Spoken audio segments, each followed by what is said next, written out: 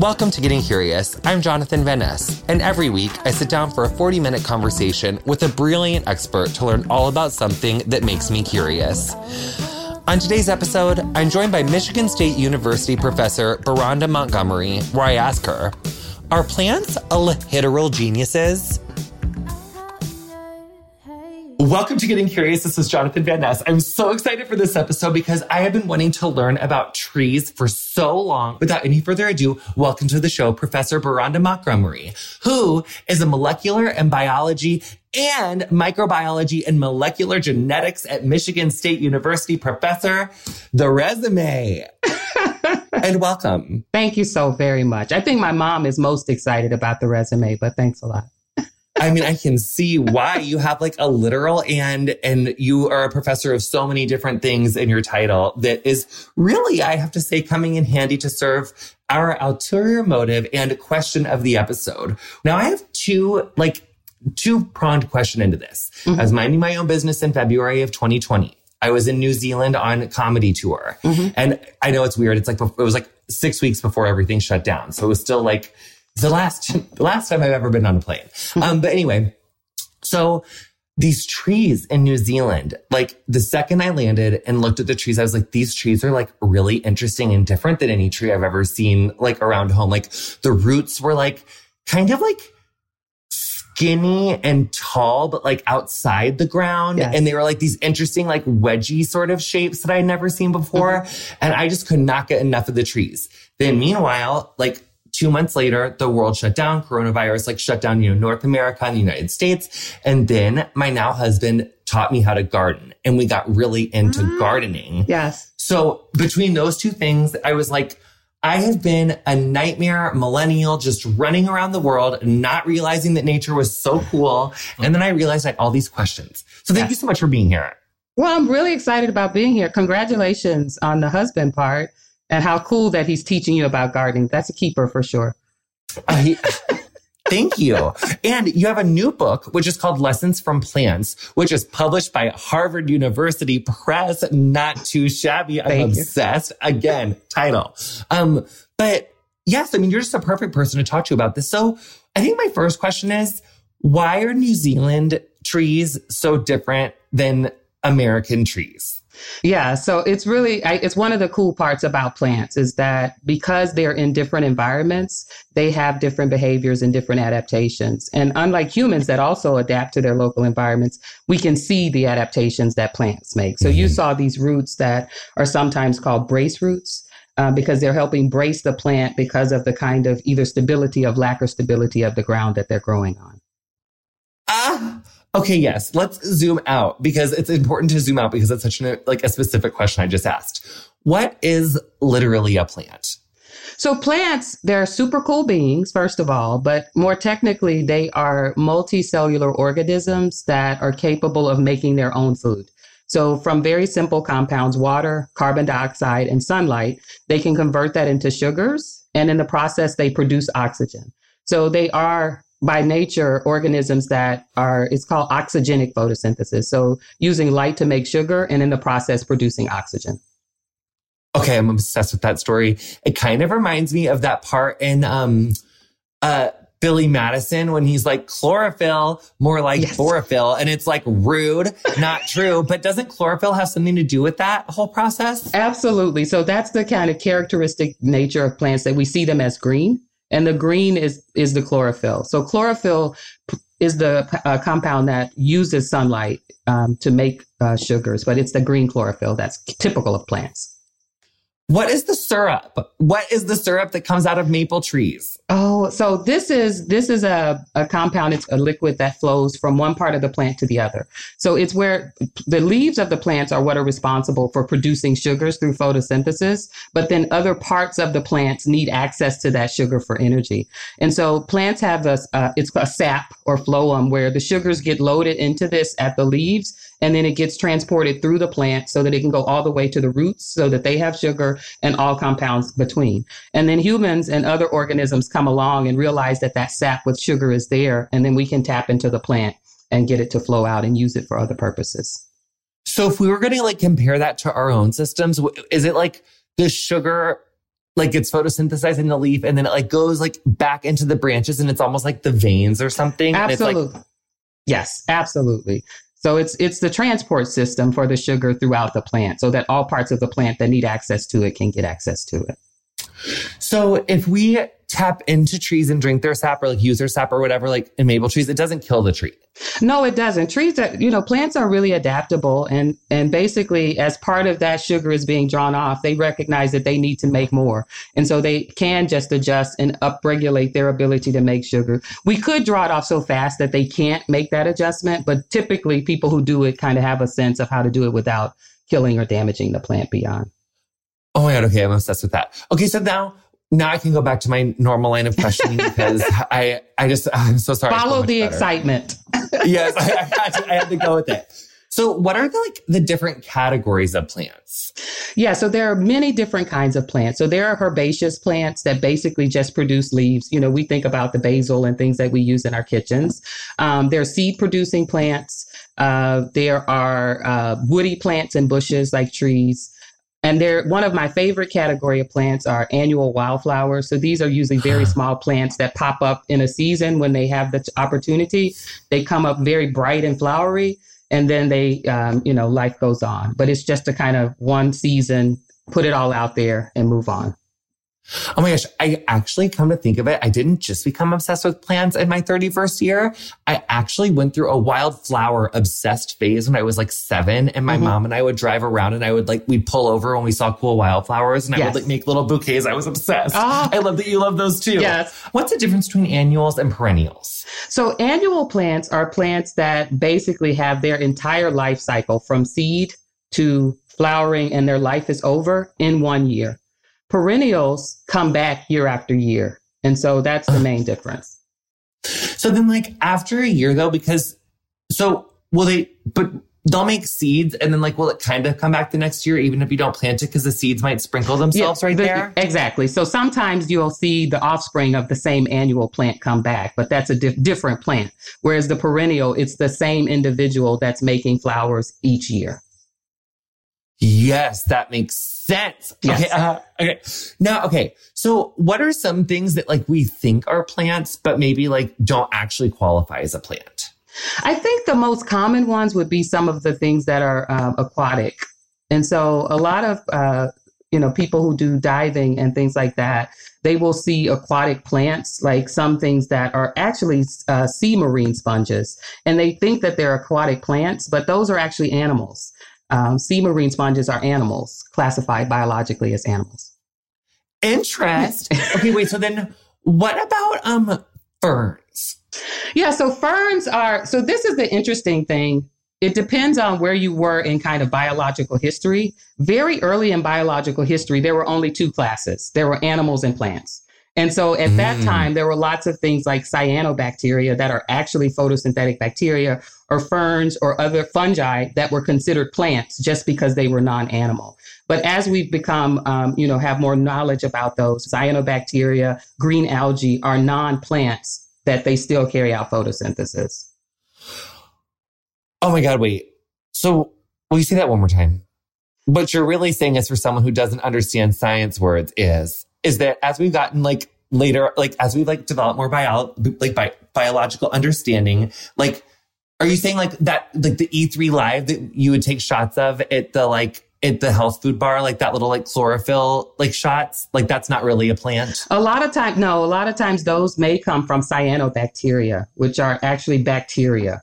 But I think it's just that, as we became to know more, we started out classifying anything that's not an animal as a plant. And then we recognized that there are distinctions within that. Some of those things were actually bacteria. Some of them, I think also we get very much, we have a bias towards thinking of seed plants as opposed to other things that are plants that don't produce seeds. And so it's just that as we've learned more, what gets classified biologically as a plant has divided that some. What's a thing that doesn't produce seeds? So actually, ferns don't technically produce seeds. They produce spores, which is a distinction from a seed. And there are other plants that actually reproduce vegetatively.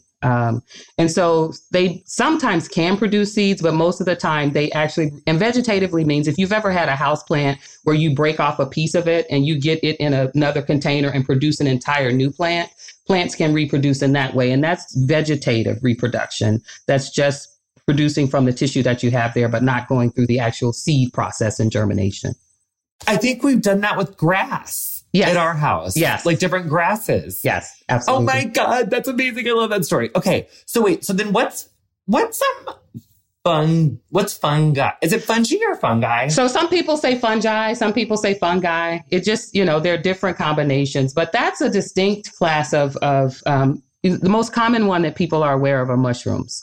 So mushrooms are a type of fungi, and these are largely non-photosynthetic tissues that they feed off of other tissues. So sometimes they feed off of decomposing leaves or other organic compounds that you find. And so they're distinct because they don't produce their own energy through the process of photosynthesis. Oh yeah, because like they have to live off someone else. So they are not a plant. Yes. Yes.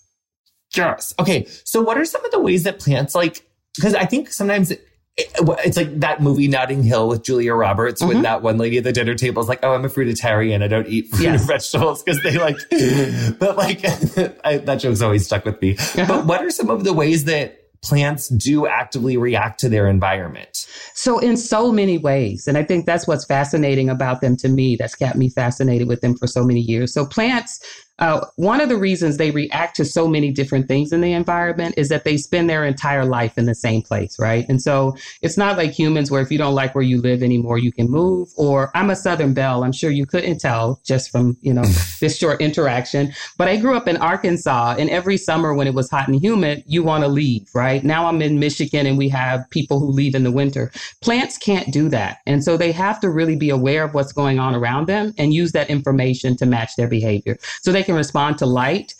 They can measure how many hours of light they get per day, and they use that as a cue for whether it's summer versus winter. They can measure temperature to know if it's summer or winter. They can measure the amount of nutrients that are in the soil and use that to adapt their behavior. They can measure humidity. They can measure humidity? Oh, yes. They can measure humidity. So basically plants on the leaves, they have these little structures that are called stomata. And that doesn't matter so much as that it looks like two beans and a hole in the middle. And this is where carbon dioxide gets into the plant or oxygen gets out. And those are very good humidity sensors because if it's too humid, they can either open or close those in response to the humidity. And so they can measure humidity and then adapt accordingly. Yes. So that little two bean things with the hole in the middle, you'd only be able to see that under a microscope, right? Absolutely. Yes, under a microscope. Yeah. And the whole leaves are covered with that. Yeah. So the leaves have those mostly on the bottom surface for most plants, but they are all over the leaves. Yeah.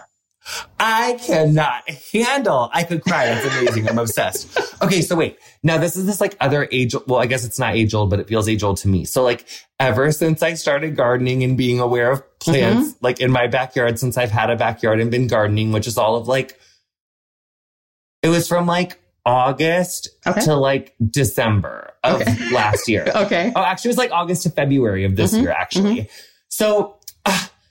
So basically, once the temperatures got cold, I started asking, I don't want to be one of those people. It's my husband, but it's true. That's who was there. So celebrate it. I can also just say Mark. So anyway, so I would ask Mark, I was like, are these dead? Everything looks dead. And he was like, no, it's just winter. They're just sleeping. Yes. And I was like, no, these look dead. They look deader than a doornail. I'm freaking out. Are my lantanas going to make it? Because I'm obsessed with these plants in Texas called lantana. And they're so pretty. And they have all these different shapes and all these different colors. And some of them are ombre. And I just love them so much. Yeah. So I was like, are my lantana going to effing die? And he was like, they're not dead. They're literally just sleeping. And I was like, well, what about these hydrangea? They're just sleeping. What about this? I mean, every day I'm upset. So that's what he's saying. They knew it was winter. So what I would say to you is listen to Mark. He understands these plants. And so, yes, absolutely. One of the biggest kind of examples of that we're all aware of is fall colors, right? And so the fall colors are actually that the plants have sensed that it's fall and that winter is coming. So they are preparing for winter to do exactly what your husband said, to go into a rest period. And so one of the reasons that I love fall, just because the colors are beautiful, but what the plants are actually doing are preparing for winter when they don't have as much ability to make their own sugars because it's so cold. And so they drop all the leaves so that they won't have to support those. And then they can just rest through winter and be prepared to come back in spring. So he's absolutely right. It's a period of anticipation and then rest. Okay, leads me right into my next question. So how do you feel so the thing that I got really obsessed with last summer was growing watermelons. Mm-hmm. So at this house that we rented, we were minding our own business. I didn't expect to love them so much. I just got 2 little starters at the gardener shop. And then before I knew it, they were growing, they were flowering. Yes. These flowers. Cause I guess I didn't realize that the stuff that sometimes turns into the fruit, was a flower originally. Yes. I must have been going through it when you go through basic plant class in school. Cause I just didn't remember. Mm-hmm. So then it was going really good. I had a watermelon this big, almost the size of my face. Mm-hmm. I was Insta-storing it very frequently last year. Then when we moved into our forever house, I moved it and it didn't have as much sun. Mm-hmm. And then it just slowly started rotting. And then it just I picked it up this one morning and it had this huge black hole and my watermelon, it did not make it. And then I realized, oh my God, this is too much shade here. I've been watering the shit out of it because it was August but it didn't get enough sun. So I was I gotta transplant these things. I need to move. I didn't move them out of the pot. I just moved them into a different spot that had a lot more sun exposure. And then Mark was we got to cut all these dead leaves off. And I was no, that's the last bit of leaves that I can see. And what's going to happen if we cut? And he was no, it's got to concentrate. I was this plant doesn't know to concentrate. He's no, it really does. We have to cut and so that is true. So we pruned the things off. Tell me more. Yeah, it's absolutely true. And so that's one of the things that fascinates me about plants is that they are able to make new tissues throughout their life cycle. And so, once you start to see browning leaves like you did, that's the plant going through some kind of stress generally.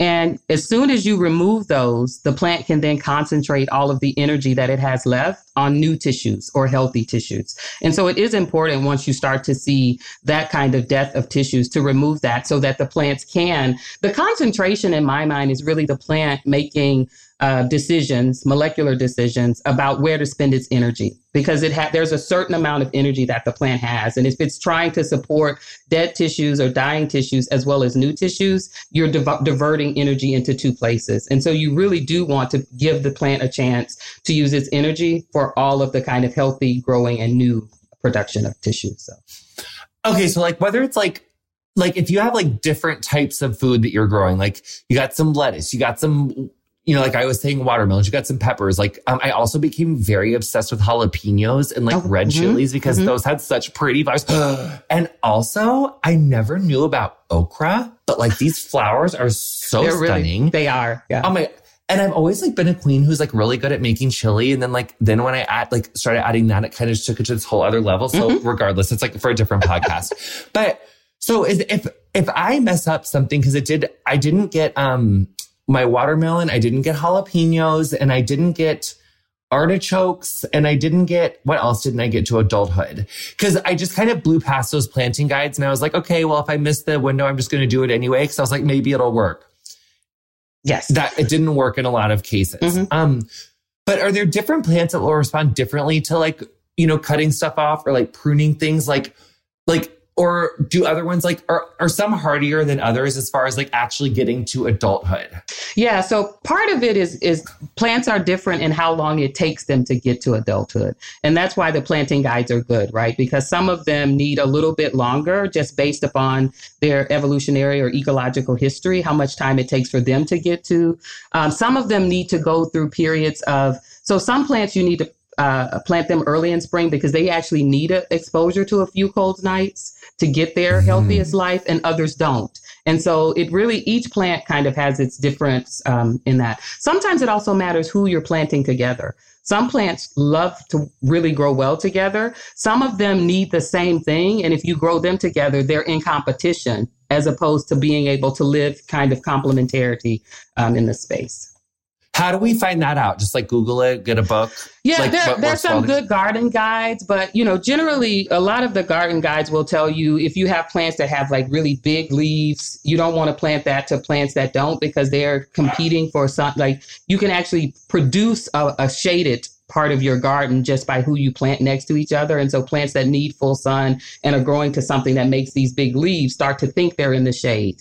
And in that case, they don't have a healthy life. And so Google is great. Plant garden guides are great, but really figuring out which plants grow well together and how and where to plant them in your garden is really important.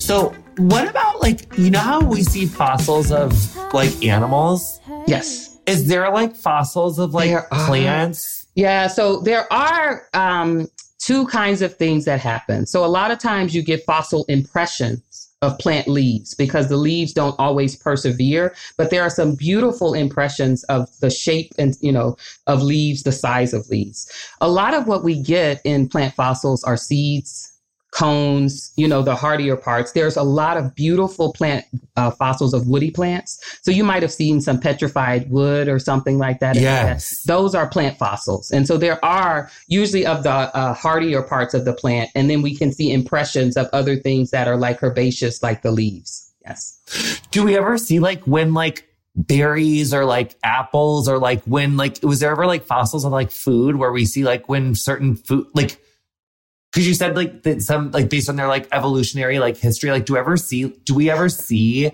evidence of like evolutionary history of like food and like trees and stuff? There's two things that happen. Sometimes you do get fossils of some kinds of the fruits and seeds, but also and this is based not on my science knowledge, but based on my reading. There's also been some evidence of finding those in some of the like Egyptian tombs and other places. They found some evidence of what kind of plants and foods and other things that they ate. And that's really fascinating to me, just on a personal level, doing reading to be able to kind of trace back history based on some of the things that are found.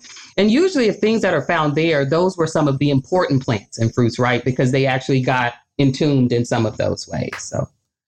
Okay, so I'm going to ask you a very brief pre-question, and then we're going to go into the real question. Do you ever watch British Baking Show on Netflix? Oh, yes. Yes. Okay, me too. I'm obsessed. Yeah. So do you remember the season? I think it's like season 1 on like American Netflix where Nancy wins. Yes. Nancy. So I'm like the president of the Nancy Birtwistle fan club. I'm obsessed with her so much. I follow the shit out of her on Instagram. Like I love her so much. Oh, she's on Instagram? Yes. Okay. She has a great Instagram. Okay. And if you're into like, she's really into like plant stuff, like clean, like clean or like green cleaning stuff, like not too chemically, etc. But she does this thing where she mixes like eggshells with like salt to like sprinkle around plants that slugs try to eat. So like, isn't that an example of like, oh, actually that's an example of a human doing something for a plant because of an animal threat? Do any plants like do anything themselves to like tell an animal to go fuck off or like another threat? Oh my goodness, it's so exciting. Plants have a really complicated language. So, and you can get me too excited about this. So I'll tell you 2 quick things they do. So plants. Don't get quick. I get too excited about this because I found out something super cool about this. But I'll tell you. So the first thing that I know about this is that plants, when they are, for example, attacked by insects, produce a gaseous compound, right? That it serves 2 purposes. That compound goes out and the plants next to it can sense that compound and know that there's some danger in place. And then they can start a defense system so that if insects attack them, there's not that much damage. Plants also, one of my colleagues actually at Michigan State studies this, plants also produce compounds so that, for example, like tomatoes, if hornworms are eating on the tomato leaves, plants produce a chemical that those hornworms ingest, and it actually disrupts their ability to absorb nutrients from the plant. And so they're not healthy, they don't have healthy lives, and they can't really reproduce. So plants have this really cool defense system. But one of the things that you got me so excited about that I read about last year is that plants actually can also do something where, for example, if they're being attacked like by wasp, a parasitic wasp or something, some plants can produce a compound that doesn't affect the wasp, but a predator of the wasp senses this compound. So the plants call in someone else and they say, please come and eat this wasp. This wasp is bothering me. And so then the predator that eats the wasp can sense that the plant's been attacked by this wasp and come in and take care of it. And I just thought that was super cool because plants I consider it gangster. They're like, come and take care of this for me because I need to live and I can't do it, but you can. So here's the signal that what you like to eat is available. Come have a picnic. It's so genius. But wait, what was the very first thing? Yeah, so when plants are attacked by insects, they make a gas that is kind of an airborne. It also can go through the plant, but it can go through into the environment. And so basically it signals to other plants in the environment there are potential damaging insects here and you should prepare defenses. So what are their defenses? Like, what can they do to minimize damage? One of the things that they do, if you've ever seen a leaf in your house that might have had just not the entire leaf is brown, but there's a little patch where the leaf is brown, plants will just kill part of the leaf because a lot of the ways these insects work in many ways is to, you know how we were talking earlier about the sap that maple trees make? A lot of the way these insects work is that they insert this little stylus right into the phloem and take that sugar. And so if plants can actually kill off a particular cells, those cells die, the insect can't get any sugar from that, but the rest of the leaf can still. So they will actually kill part of themselves to keep the insects from having access to the sugars. Or as I was saying, they can make these compounds that actually make the insects sick so that they can't thrive. And then the insects themselves probably die. So like, where is the plant's brain that like tells it to kill that part of itself? Yeah. So generally the plant doesn't have like a centralized brain in the way we think about it. Plants, each cell or cells working together, communicate with each other and start a particular behavior. And it's usually all chemical. It's, they make these chemical signals that coordinate behavior. So, wow. So how did they learn to do that with each other? Like, how did they evolve like that? Yeah. So, the thing that's plants basically, like many different organisms, have some kind of natural variation in the population. And so the way I like to think about it is if you're looking at humans, we have natural variation in our height, right? Some of us are short, some of us are tall. Plants have natural variation in their ability, for example, to respond to insects.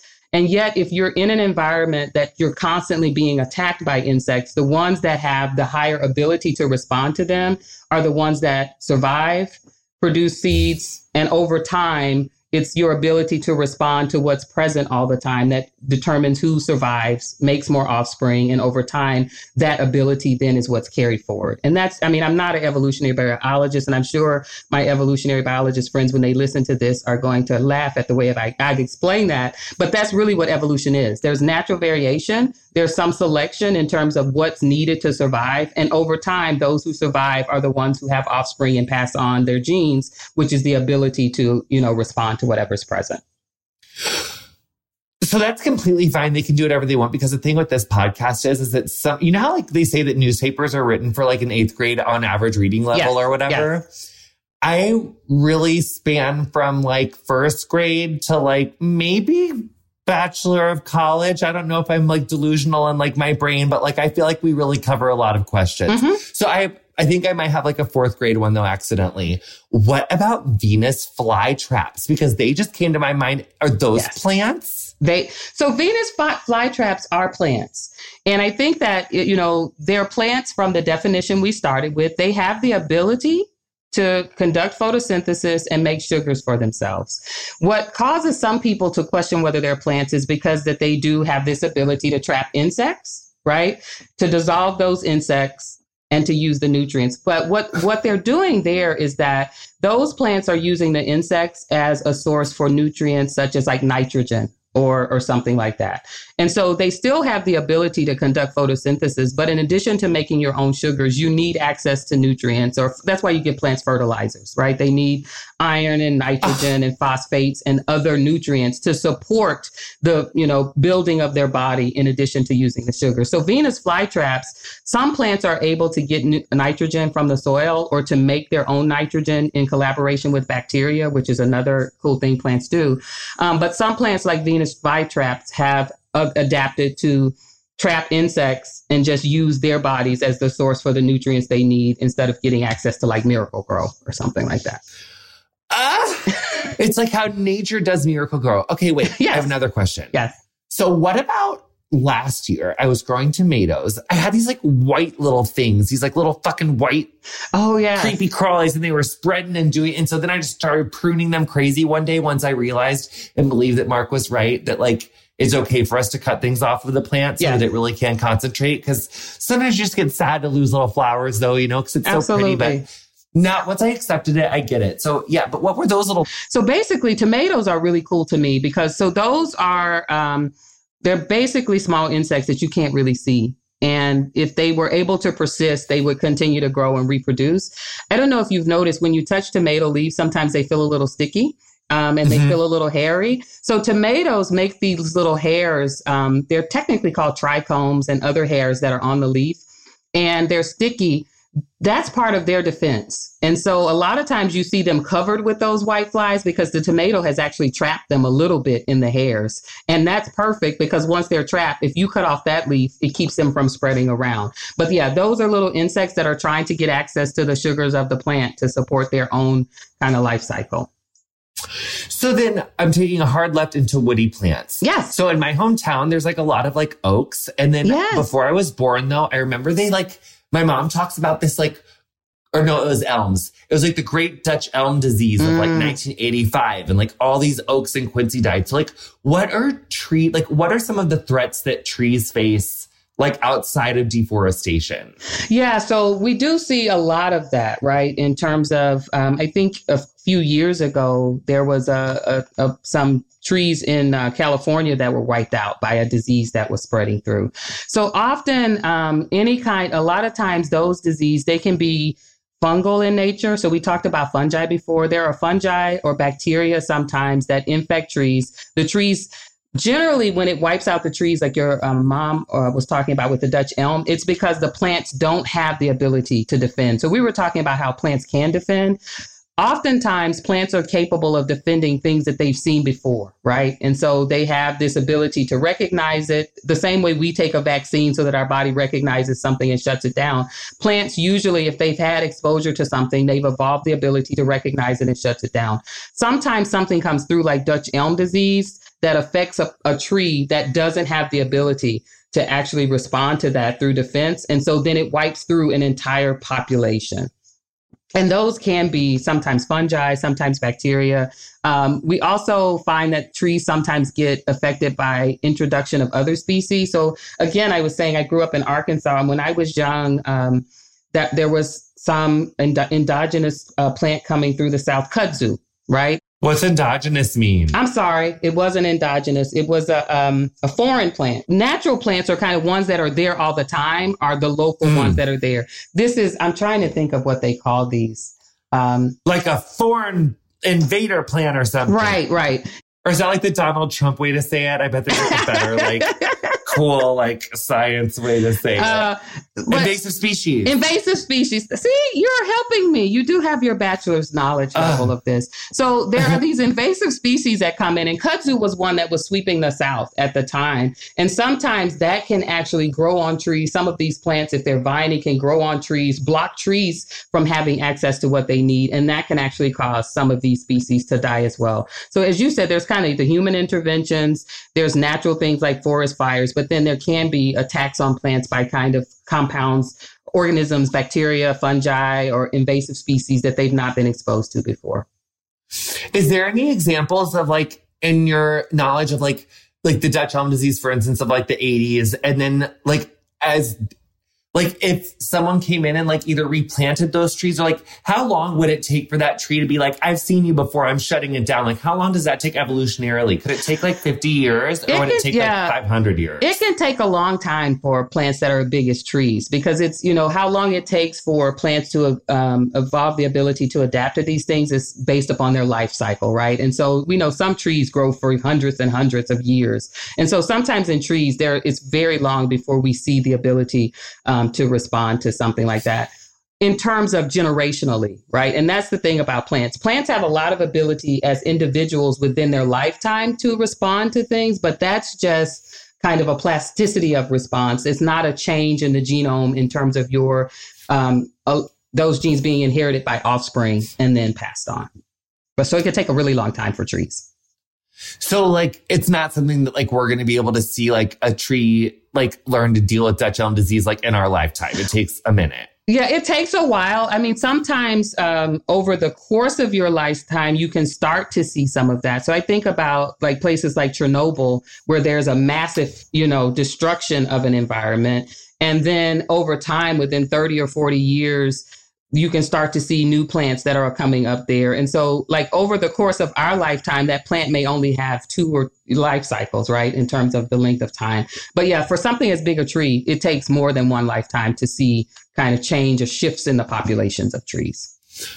So trees would have like the longest life cycles. And then like maybe like what else has really long life cycles that we wouldn't think about? Like a bush? Sometimes bushes do. It depends on how you think about it, right? So we talked earlier about things that are produced by seeds and things that produce clonally. If you ask biologists, you can have a clone of something that's been reproducing for hundreds of years because it started from the original plant. And so they would think of that as something that's long lived because it's just, it's not kind of going through a complete die off and reemergence. But trees are generally the longest living plants that we kind of think about. Okay. So far in our interview, like what are what are you most interested in like plants, and like what's your favorite kind of plant? And when did you know that you wanted to be a plant literal scientist? Yeah. So one of my favorite plants is a mimosa. I don't know if you know what a mimosa is. At brunch, I do. Okay, yeah. Don't we all? Well, I shouldn't say, I shouldn't speak for other people. Don't we both?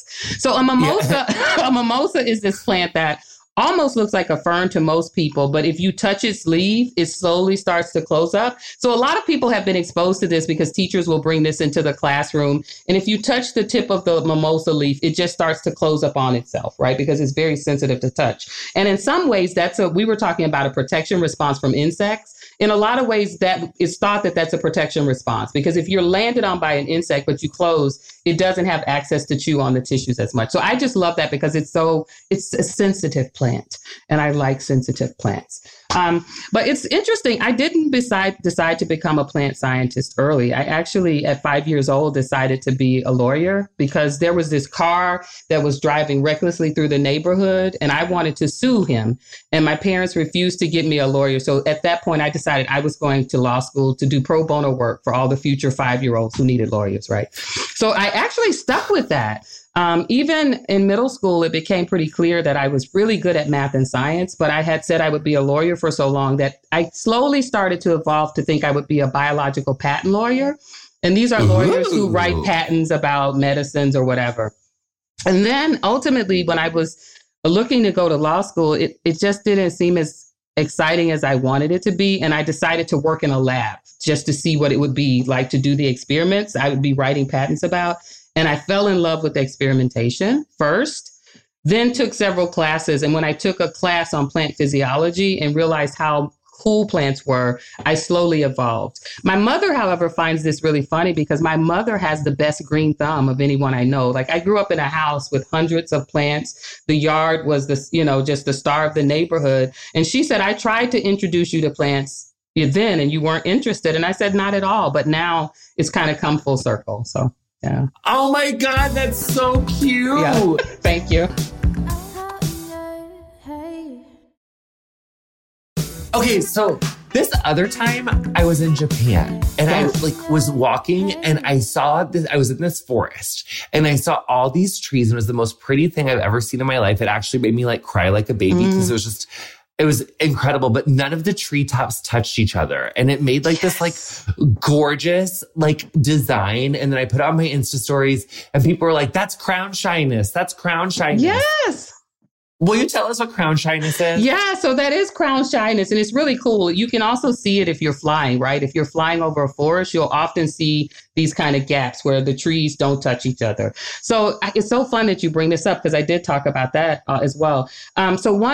For a long time, it was thought that it was just accidental, that trees got close to each other and they would brush and then the branches would break and that's why they weren't close.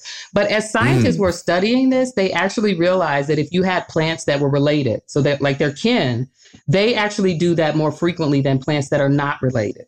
And so what they started to realize is that it may be a way of making space for each other in the environment so that as we get close to each other, we're not competing. And there's just a kind of, you grow close to each other, but not touch where you would actually damage each other. So it seems that it's actually a response where plants are sensing that they're next to each other and growing as close as they can, but not absolutely touching each other and causing the harm to each other.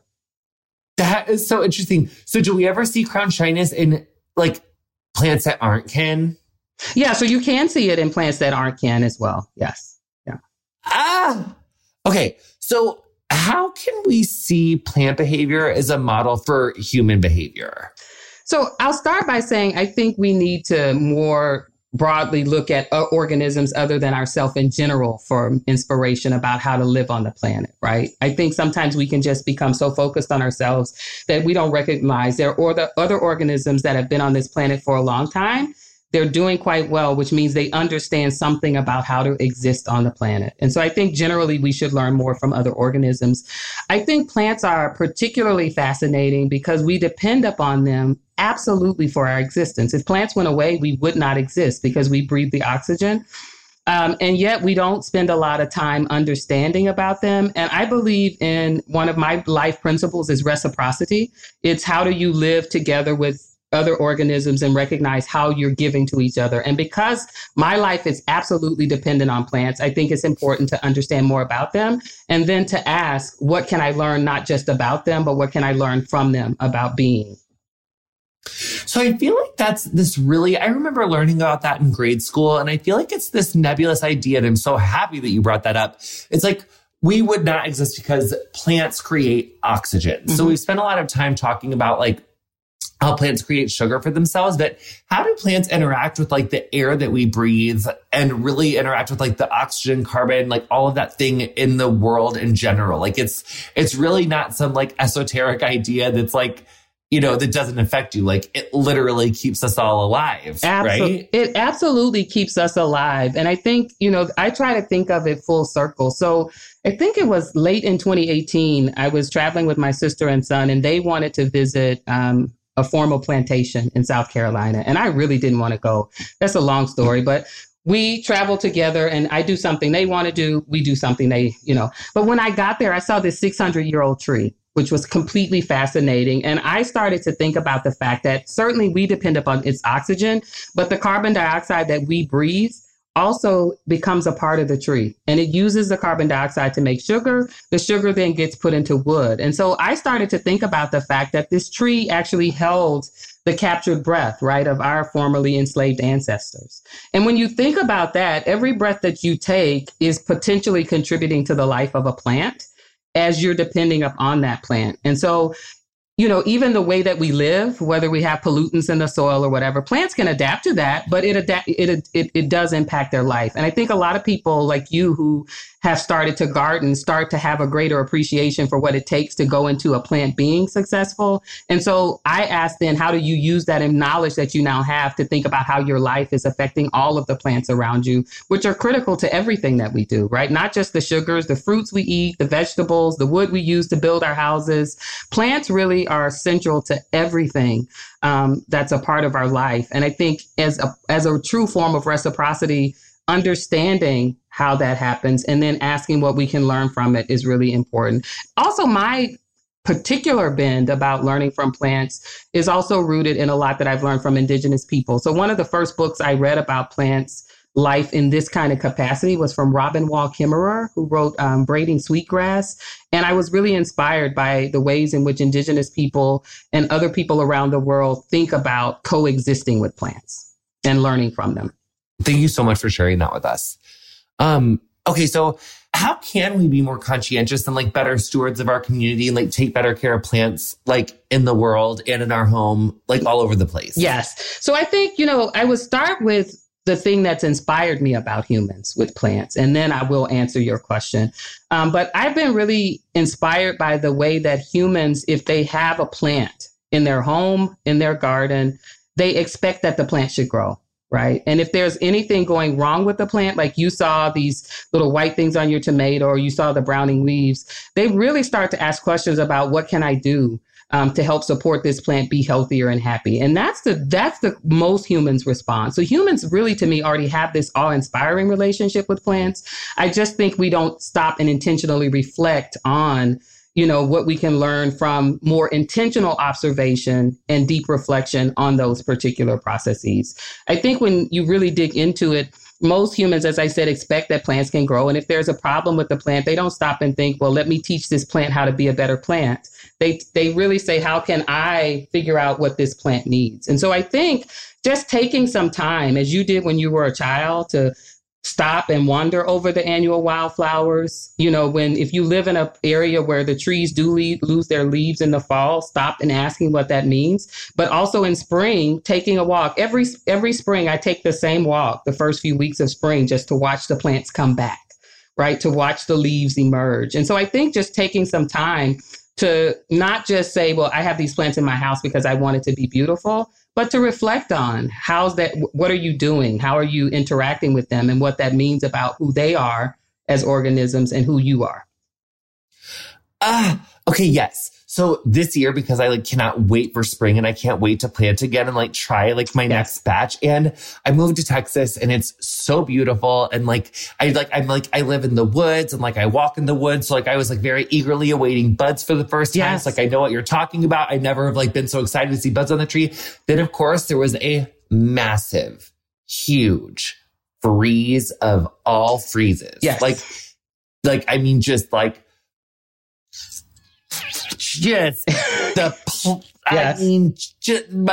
lettuces and people went through it way worse than I did. So, yes. But my heart, after it was done breaking for all the human suffering, my lettuces were just literally decomposed under their blankets. I know they're gone. There's all these other things that are just yes. I don't know. I don't know if I'm gonna have to dig it out, but this is, oh my God. And if you don't have good news for me, I don't want to put pressure on you because you can't change nature and it's not your fault. But I do have a question that just came back to me that I do need to ask. Yes. I'm just going to rip this Band-Aid off, but I'm just going to okay. So in January, I literally hear my voice shaking about it because I don't want them to be gone. Oh. But I bought this baby lemon tree and this baby orange tree. And they're in pots there. Oh my God, your reaction already looks really upset. Fuck. But there's a few things I would just like to add. Yes. Okay, so just hear me out. Okay, just hear me out. Okay. Hear me out, Doc. Okay.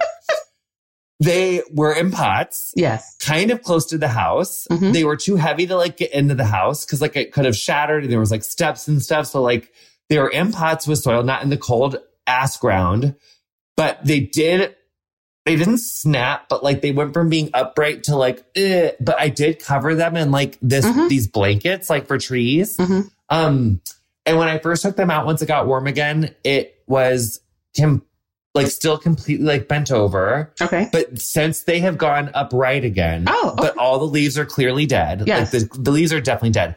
But if citrus trees' leaves die, can they still grow up to be adult trees? Yes, they can. And so I'm glad I let you get through the whole story because I was feeling sorry for you and sad. But the fact that they were bent and came back up means that they're still alive. That's a response, right? Where they were able to detect. And the beautiful thing about plants, we haven't talked about this, the leaves are needed for photosynthesis, but plants have, they have a specialized part called a meristem, and that's almost where stem cells are. So you've probably heard of stem cells in human biology. And everything needed to recover is in that little stem cell. And so as long as they're still alive, they may have a year that they look pretty, like the Charlie Brown Christmas tree, but some leaves will come back and they can grow. They can still continue to grow. So they should be okay. That's a good sign that they were able to recover. And so those meristems should produce some new leaves once it gets to the right. Yes. You'll have to post a picture on Instagram or something because I'll be worried about these trees. I gotta follow you. And I will. I'll DM you all the time. Yeah, because I really need to know now. I'm invested in these. No, I will. trees. I'll tell you everything. I will.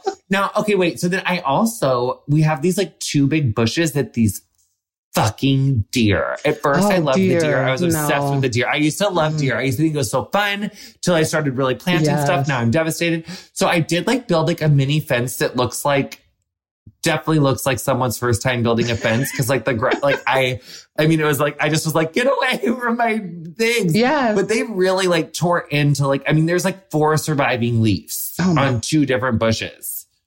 Are those going to die? No, they should. Yeah. But that happened before the freeze. That happened like 3 weeks before the freeze. They got eaten bare. Then this massive freeze. And like 2 weeks before the freeze, these like lantanics, I was like, I told you I was obsessed with lantana. Yeah. Do you know what those are? I don't know if I do. I have to look that up. They're these like big, bushy, like Texas kind of like shrubby bushes. And some are pink, some are yellow, some are red, some are ombre, some are orange. Yeah, when you said ombre, I'm like, I have to look this up. I don't know if I know that. Yeah. So, but I pruned the shit out of them because I read that you could. Yeah. And like some of them just like started looking really straggly. And once I was like assured that like, oh my God, like actually cutting them so they can focus is actually kind of amazing because it makes them like thicker and like, bushier at the base and stuff. So then I just went ham with these tree shrubs. It actually looked like I had like a Divine Secrets of the Yaya, like mother, like sisterhood. Like, I mean, like my arms were all cut up because like this, like the gardener's gloves didn't go high enough. And I was just like, like just cutting these bushes up. But then there's a huge freeze. So are they going to die because I did it right before the huge freeze? No, they should be okay. And even the ones that the deers have eaten, they should come back. What's really neat about that? So you were talking about how when you prune them, they become bushier. Biologists think that that's actually like a response so that when in nature, deer are like, it's similar to pruning, the plants can grow bushier. And the next time the deer comes back, it's harder for it to get access to it. So it's thought that building up the bushiness is a defense mechanism to make it harder for animals to get access to all of the tissues. So they actually should survive. But I'm serious. I literally have to follow you on Instagram because now I'm going to be worried about all of your plants and they have to be happy and healthy. We made new friends. Yes. I'm really excited because when my watermelon died last year, like people were really invested in it on my Insta stories because I talked about it a lot. And then this one lady made me feel so much better because she was like, just so you know, it literally took me 3 whole seasons to get my watermelon like to adulthood. So she was like, it does take. Like, and then that made me, I just felt like, I have such a visceral attachment to my plants now. Like in the same way that I do like my cats, like my soul like bleeds for my plants when they don't make it or when something happens. And like my artichokes, like, no, like my artichokes, like they like, no, like dead as doornails. See, I've never grown those. I've never tried those. Yeah. They're so cool looking. I think they do kind of prefer like zone 8, zone 7 moments, like at least from what I read on Google, but who knows if that's like, who knows? So, okay, wait. So, is it true that trees' roots go as deep and as wide as like the top of them outside of the ground do? At least. Yeah. For a lot of trees, they do. The other thing that's really fascinating to me is how, so we talked earlier about fungi. Probably 80 to 90% of trees actually have fungi associated with their root because it expands their ability to take up water. And also the fungi make phosphate or other compounds that the plant can use. But what's really cool is that one fungi may connect 2 trees. So the 2 trees may actually be communicating underground where their roots are connected through that kind of fungi and it's really cool things going on underground. What about cactuses? How do they do stuff that's different than like all the plant? What are they? Woody, fruit, or seed, or whatever? What kind of so cacti they do have a woody structure under them. I don't know if you've ever. Some of them have a very dense woody structure, and many of them are flowering. So you've probably had cactus flowers at some point at a restaurant. What's really the most cool thing about cacti from my limited exploration of them, I went through a period of being fascinated with them. Just kind of not as a biologist, but as a human interested in plants, is that they're adapted to store water, right? That's why their tissues are so thick. That's why they're different. Their root systems are actually quite different from other plants in some regard, but they are adapted to when water is available to take up as much of it as possible and then to be able to store it because they may have periods where external water is nowhere around for long periods of time.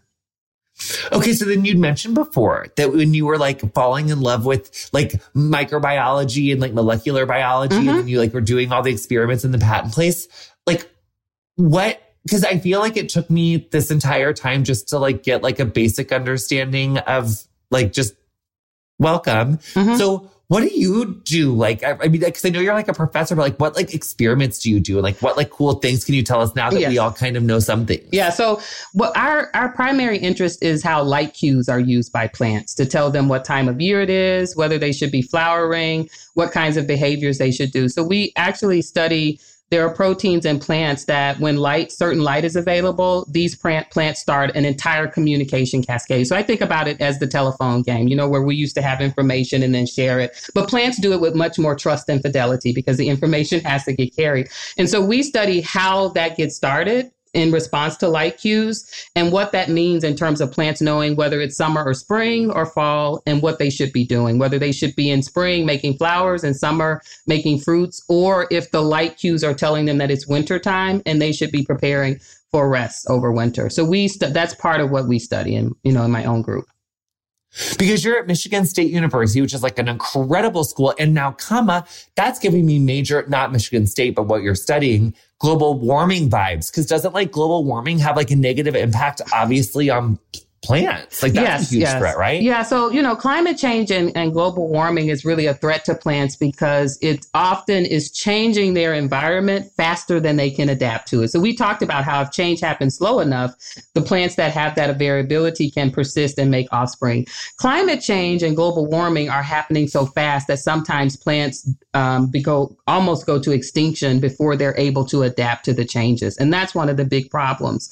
Plants also are sometimes working overtime because the carbon dioxide levels are changing. And that means that how they respond, their behaviors also have to adapt to that because they're so dependent on carbon dioxide. So it is a huge problem in terms of thinking about whether we are driving plants into extinction or if plants are changing in ways that are going to have kind of reverberating effects back on us in terms of our dependence upon them as well.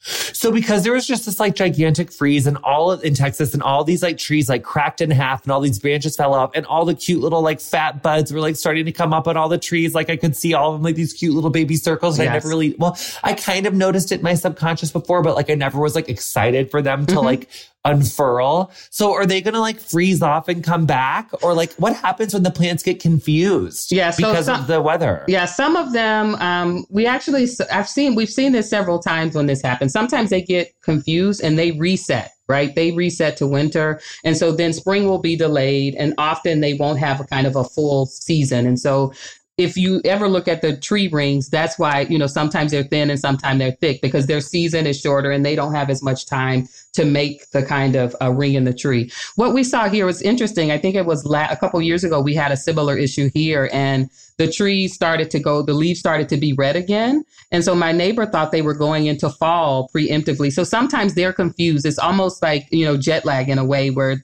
things have been reset and they're trying to respond, but they're off season. And so it really does affect kind of that particular season. They usually persist. Even some of the trees that crack. We have some trees on campus that were hit by lightning and it's just half of a tree now, right? But it still makes leaves on that one half. And so these plants are really kind of adaptable and many of them will survive. Some of them may not, but a lot of them will be able to survive even if they have an off season. So if trees ever get like a disease, is there ever any like human intervention that you can you give a tree like medicine or a plant like medicine that's like not cutting it off? Yeah. Or like cutting the sick part off? Yeah. A lot of, there are a lot of biologists who kind of study that, a lot of times it starts with looking at what trees would normally do when they were sick and trying to, come up with compounds that mimic that. Sometimes what they do is often as if they see trees getting sick and they know there's another plant, let's say it's a different plant that would be able to respond to Dutch elm disease, to try to use compounds that organism would use to see if you can induce a response. And so there are lots of different ways to try to use kind of biological interventions to help plants respond to disease, other than pesticides and those kinds of things, yeah.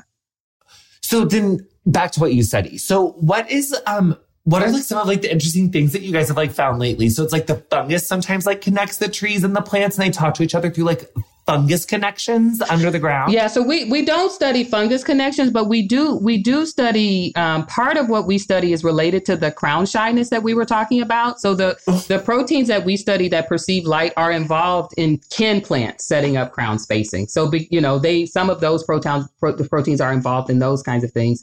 And also, a lot of what we study has some implications for agriculture in that the light cues are directly linked to when and where plants flower and produce fruit, or how long they make green and healthy leaves. So some of the things we study have had implications for lettuce agriculture, because, you want the plants to keep making green and healthy leaves, or for other types of fruit and vegetable bearing plants. Okay. So now what would you just be like as a literal professor of molecular biology and microbiology and molecular genetics? What would you just be remiss if you didn't share with us after this interview, like that I should have asked, or like that you really want people to know? I think the one thing that I always try to impress on people is that a lot of times we enter into our curiosity about things, plants or trees, trying to make them relevant based on how similar they are to humans. And I think these organisms are fascinating in and for themselves. And I love the name of your podcast, Getting Curious. I wish we would just be more curious about why organisms are the way they are, not because they have any implications on our lives directly, but because they're cool and worthy of kind of admiration in and of themselves. Yes. You know what I think about that? I mean, I wish that too. I think I've been thinking about this a lot. And I think that it's like comparison is the thief of all joy. Yes. And then at the same time, it's like as humans, we just have this need to it's like a knee-jerk reaction. And I struggle with it too, to want to compare things to myself. I want to try to categorize something and so I think that's like a frustrating, weird thing. And not weird thing, just like a human thing. And I think it's important to notice it when it's in action. And I just think you couldn't have hit the nail on the head any harder. And I am so grateful that I've had this moment in my life to, think that, or to even just notice how amazing plants in nature are. But it does make me think about how when I was doing hair full time, prior to the success of Queer Eye and other things that I've been able to do, it's when I was struggling so hard, with addiction and just other things, it's I didn't have notice a chance to stop and smell the roses, so to speak. Yes. And I think one thing that I've taken or just noticed is it's this nature and the wonder of nature is always there for us to notice, even if you don't think that, it's there for you. It is there for you. Absolutely. It's just so fascinating. Absolutely. Dr. Beronda Montgomery, thank you so much for coming on and for talking to us. I thank you so much. And I had so much fun.